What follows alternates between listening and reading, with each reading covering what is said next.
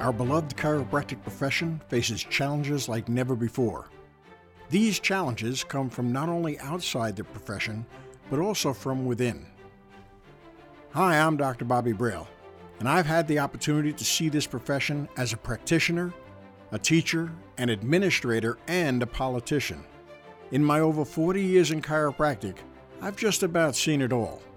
Join me on Chiro Rants for an honest and no-holds-barred discussion about all aspects of chiropractic practice, politics, education, and philosophy. We'll talk about subjects that most only want to whisper about. And we'll interview the leaders in our profession to get some straight-up answers. If you're looking for a politically correct chiropractic discussion, this is not the place. Welcome to Chiro Rants.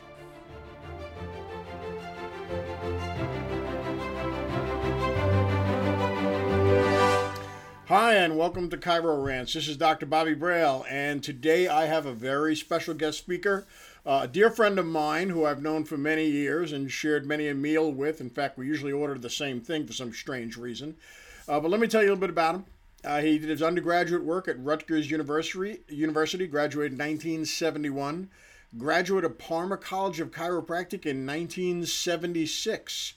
He is currently the Dean of Clinical Sciences at Sherman College of Chiropractic. He is an instructor for many years for the ICPA, that's the International Chiropractic Pediatric Association, a former member of Board of Regents of Life Chiropractic College West, and also a former instructor, department head, division chair at Life University, as well as being a high-volume practitioner for many years. So welcome to the podcast, Dr. Armand Rossi. Welcome, Armand. Well, thank you, Bobby. It's great to be here on the podcast and to share some information. Well, I appreciate you spending some time with us and our listeners here. Let's start off with a little bit of your history. How did you get into chiropractic? Actually, I got into chiropractic when I was 5 years old as a child. I had allergies, asthma, all kinds of stuff like that. But the thing that got me into it was after a fall, I started having vision problems with my eyes crossed and things were happening that way, and I didn't want to eat, and I was seeing double vision. I was taken to a medical doctor by my parents, and the medical doctor wanted to do the surgery, cut the muscles in my eyes, check for a brain tumor, and all this kind of stuff. But before they even thought about that, my mother had an uncle of hers who was a chiropractor. He actually went to school with Clay Thompson at Palmer. And she brought me up to him and took a look at me and started checking me and said I had a bad subluxation in the upper cervical area, and started working with that. And not only did I get better from that incident pretty quickly within the next 2 or 3 weeks, but he convinced my mother to understand to let me come in regularly because I did have nerve interference. I did have a problem, and that should be corrected, even though the symptoms went away right away. Well, over the next year, my asthma and allergies all went away as well. And so ever since that time, I have been a chiropractic patient and decided to go into chiropractic after my second year at Rutgers. Okay. Now, tell everyone here, because a lot of people know you as an instructor for pediatrics, an expert in that. We're going to talk about that in a little bit. But you also, in your early career, ran a very high-volume practice. You were seeing a lot of people, and that's kind of a little bit of how you got into pediatrics. Tell us a little bit about your early practice days and how you got into teaching pediatrics. Well, sure. What happened was I always wanted to have a family practice. And then I met this one guy his name was Al Reach. He's out in Arizona, and he learned a lot from Sigafus. And I never realized what kind of volume you could have. I went out and followed him for a day in the office. I loved what he was doing. Everything looked great, right on, spot on, and everything. And he was seeing over 300 patients a day. And so I decided that's what I wanted to learn. I actually sold my practice in Georgia and moved to Arizona and started learning from him. He was kind of my mentor on the practical application of it. Through him, I was also getting the philosophy from him and through Sigafus. And I already had philosophy taught to me by Reggie Gold before I even went out there. So I just knew that people alive with nervous interference would be better off without interference, and I wanted to see families. So I started seeing the families. We did 3 days a week, and my days are Tuesday, Thursday, Saturday, by the way. And I was seeing over 330 a day eventually with that. And so I wound up seeing like 1,000 a week, 3 days a week on Tuesday, Thursday, and Saturday. Not a bad practice. So I'm pretty good. Pretty good. You know, had people used to ask me, well, what do you do on your days off? I said, I recover. I used to tell them, I recover. That's what it was. So after a divorce, I moved back to Atlanta, and I was meeting up and talking to Larry Webster a lot, who I was back at Life College, and he was there as the downtown clinic director. And we would talk, and he was telling me about this program, the ICPA's certification program, and he asked me if I'd like to be on it. And I said to him, Larry, wait a minute. I said, I'm not a pediatric expert. I said, why would you want me on that? He said, how many kids did you see? So we kind of broke it down and realized I was seeing over 200 children visits a week, okay? And he said, you understand that you're seeing more kids than the experts are? I said, well, I never thought about that. He said, I want you to kind of put that down, synthesize it, your knowledge of what you know with that and what you've done practically into more written stuff. He said, and I want you to be on the program. So that's how I started the ICPA program. And from Larry to Jeannie Ohm and everything in between. And I love it. I still do it, and I'm still there and loving every second of it. Now, for those who who listening, who maybe don't have a lot of children in their offices or or haven't been trained in that, some schools don't even go in that direction. Quickly explain for the chiropractor and the students, what are the big advantages to kids being under chiropractic, and how old should they be before they even get started? Okay, well, let's put it this way. First of all, I adjusted, or checked, and then adjusted my two kids with the umbilical cord still attached. That's how soon we do it. I don't want them living and breathing with interference with them. If a child's alive with interference, they've got to be better off without the interference. So we would check them right away. When you have a practice with kids, it's so much fun. Kids respond so well. They respond so easily. They love it. They have fun with it.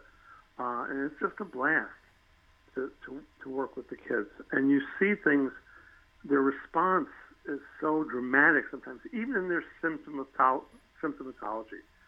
I had a kid who was dying of kidney failure. After one adjustment, the kidneys were starting to function. I've had kids who were in a couple in a coma that I adjusted that came out of the coma in my hands afterwards. I mean, these are the dramatic things. But the really neat thing is when the parent comes to you and says, you know what, little Johnny didn't have an ear infection or didn't have a cold this winter, and this is the first winter we're going through it with chiropractic care. The kids are healthier. They stay healthier. They adapt better to their environment, which means they wind up doing better in school, better things like this. And in athletics, which the kids love, they can function better too.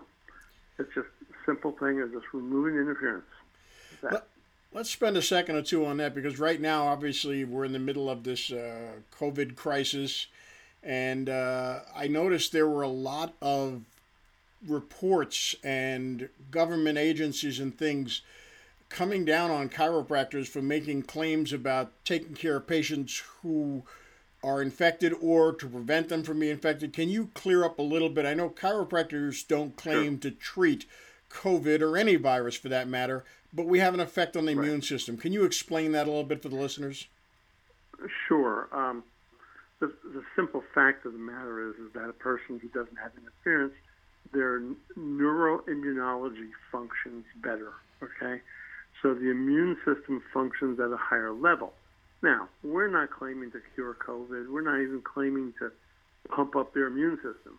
We just know that if there's no interference, that all the systems of the body work better, including the immune system.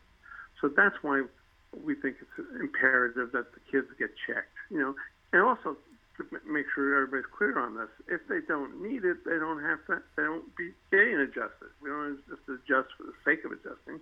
If there's interference there, then we do the correction. But that's as simple as it could be. I know there are chiropractors, and I know you have experience with Palmer College, Life College, and Sherman College, which are all supposed to be more on the subluxation end of the spectrum. There are colleges out there that are not even close to that. In fact, some of them shun the word, don't allow it. How do you speak to those chiropractors, if you even do?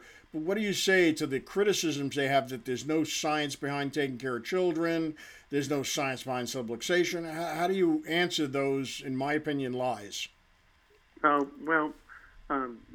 very simple. Do your research. What the people are doing is a guilty thing that some people do. They only look at the research that backs up what they feel. Okay? Lots of times there are people who, in chiropractic history, wanted to relegate chiropractic to a pain specialty, okay, and to become a doctor of pain management and things like this. Let me give you a good example. Someone, I can't remember who it was, if it was Jeannie Ohm or somebody like that, got a tour of the facilities out in Los Angeles, and at their college there, and they follow more of that pain management guideline. And they were saying there that we train our students to be doctors with spinal manipulation as one of their therapies. That's not the same as training a chiropractor to locate and correct vertebral subluxation and interference. Okay, because that's our primary directive. Why would you give up a profession that is incredible and unlimited in the fact that we correct interference, which helps the body do things that it couldn't do before, and it also it not only corrects these types of things, it's unique to our profession. Why would you give that up to be a third-class therapist? Use manipulation as one of your therapies. Sid Williams used to have a saying. He said, narrow focus means broad appeal. Broad focus means narrow appeal. And that's so true in chiropractic. Sticking with subluxation allows you to take care of the entire population. And I always had trouble understanding why people would want to narrow that down and say, well, I only specialize in people with a certain injury, and I'm not sure how you treat the injury anyway. Yeah, that's crazy. The thing to remember is that if you keep it simple, what the problem is, and let's go back to the reality of it.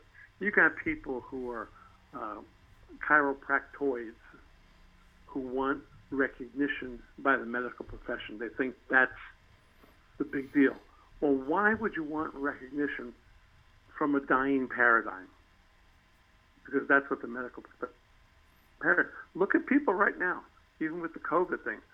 They're all asking questions. They're all looking for other answers other than the typical medical answer because they can't do anything about the COVID by treating it. So it's a dying paradigm.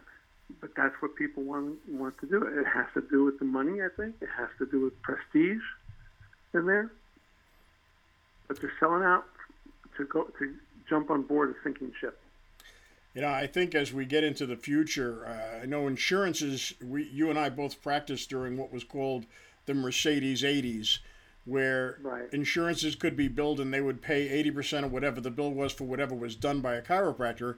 So the phrase work smarter, not harder, which basically meant do more procedures and charge more money. Now we're in a system where most of the big practices are cash because insurance pays a limited or none, for most of the services, or co-payments and deductibles are so high, people never reach their deductibles into chiropractic care. So the paradigm is starting to change, and I see more chiropractors gravitating towards taking care of a volume of people. For those who are not used to that, don't know it, haven't seen it, and you said you were seeing over 300 people a day in your office, and the question that comes up in many chiropractors who are not exposed to it is, How's that possible? Is that quality care? Talk a little bit about that. Okay, I'll talk definitely about it. First of all, people always ask me how much time do you spend with each patient. Well, you can't break it down that simple. You spend as much time as necessary. And how much time does it take for you to adjust your spouse versus how much time would it take for you to adjust an 80-year-old new patient? Of course, it's going to be different. But once you start to educate people as to what you're really doing and what the benefit is, you know, I can talk up a storm, but I'm not a counselor. I'm here to correct the subluxation and leave it go at that. So then it becomes a smooth type of thing. Here's the thing to understand. People think that's insane. I had people who moved across town, and I sent them to another chiropractor, a good chiropractor, who was seeing about 30, 40 patients a day across town. They came back to me and said, if I come in like twice a week or once a week, can I come back here? I said, sure, you're always welcome here. What's the problem? Was there a problem there? And they said, no, the chiropractor was a good guy. He seemed okay. But I always felt like I was being rushed. There. Over here, I feel like I'm comfortable. I take as much time as necessary, and that's it. Okay? So what you got to look at is how much time are you spending with the patients? Are you, and I use this analogy, if you saw 60 people in a day, and most people can visualize that they could see 60 people in a day, and you spent one unnecessary minute with each patient, how much time have you wasted? That's a full hour. You wasted an hour. How many more people could you see in that hour? See, you multiply that by two or three times, and you're getting into really a lot of wasted time. So you have to be specific, educate people to understand what they're there for, and work in a flow with it that it works nice and easily. And here's the other thing, Bobby. You all know what a PVA is, patient visit average. Okay, talk about some figures. Jim Parker used to say you needed a PVA of 27 to be successful. Each patient needs to come in 27 times. I think the national average right now is 13. Okay, my PVA never went below 100. 40 years in practice, it never went below 100, which meant people kept coming back and doing it as a lifetime thing. Do you really think that I'm smart enough to flim-flam people into coming back with less than exemplary care? People are not that stupid. If they feel like they're getting shortchanged with care, they'll leave. They're not going to stay that long. But so the whole thing, I've also told young students I've probably lost more patients by being too slow than by being too fast over the career, you know? So, but that's what I tell people who poo-poo higher volume. It's a matter of how you do it. It's being present, each individual, present time consciousness with each one. I never take outside calls or anything else. When I'm with the patient, I'm with them 100% of the time. And I know that takes stuff later. I know that takes a lot of focus and a lot of pre-work. Let's change gears for a second and talk a little bit about chiropractic education. You've been involved with it both on an in-school level and a postgraduate level. As far as the schools go, what do you see as the challenge? It's almost as if we have schools teaching two different professions right now, but what do you see as the long-term challenges in chiropractic education? I think the challenge is keeping the focus where it should be. Okay? I think that's an important thing. And I'm going to say something that may be controversial to some people. I think where a lot of the schools start losing that focus is when they start going in different directions. They start a bachelor's program, a master's program, and this type of thing, and doing like that, and they start to lose their focus in the chiropractic. That's what I'm seeing. And it all has to do with this prestige thing, going back to that and being accepted, this type of thing like this. I think we need to focus on what we need to focus. I think we need to make sure the students get it. By the way, let me tell you something that I think is pretty interesting. At Sherman, everyone who comes to work at Sherman, now this is everyone, from staff person, groundskeepers, faculty, chiropractors, administrators, everyone who comes to Sherman who has not graduated from Sherman, it's mandatory that they sit through first quarter philosophy class when they first come there. So this was the funny thing. When Sherman hired me, and they also hired Chris Kent at the same time, we're both Palmer graduates. So guess what? First quarter, we had to sit through first quarter philosophy there. You know, you know, it's kind of funny, but we had a ball with it. We enjoyed it. Bill Decken, who teaches philosophy, came back in the back of the room and looked at us and said, "I don't want to hear anything from this corner of the room."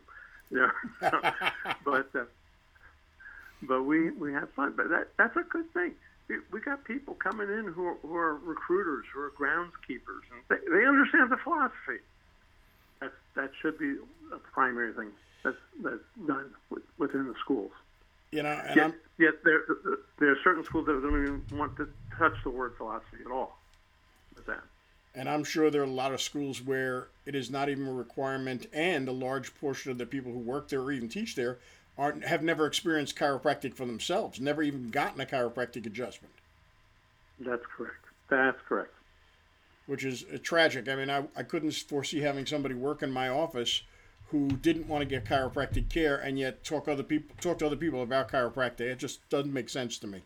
Oh yeah, absolutely.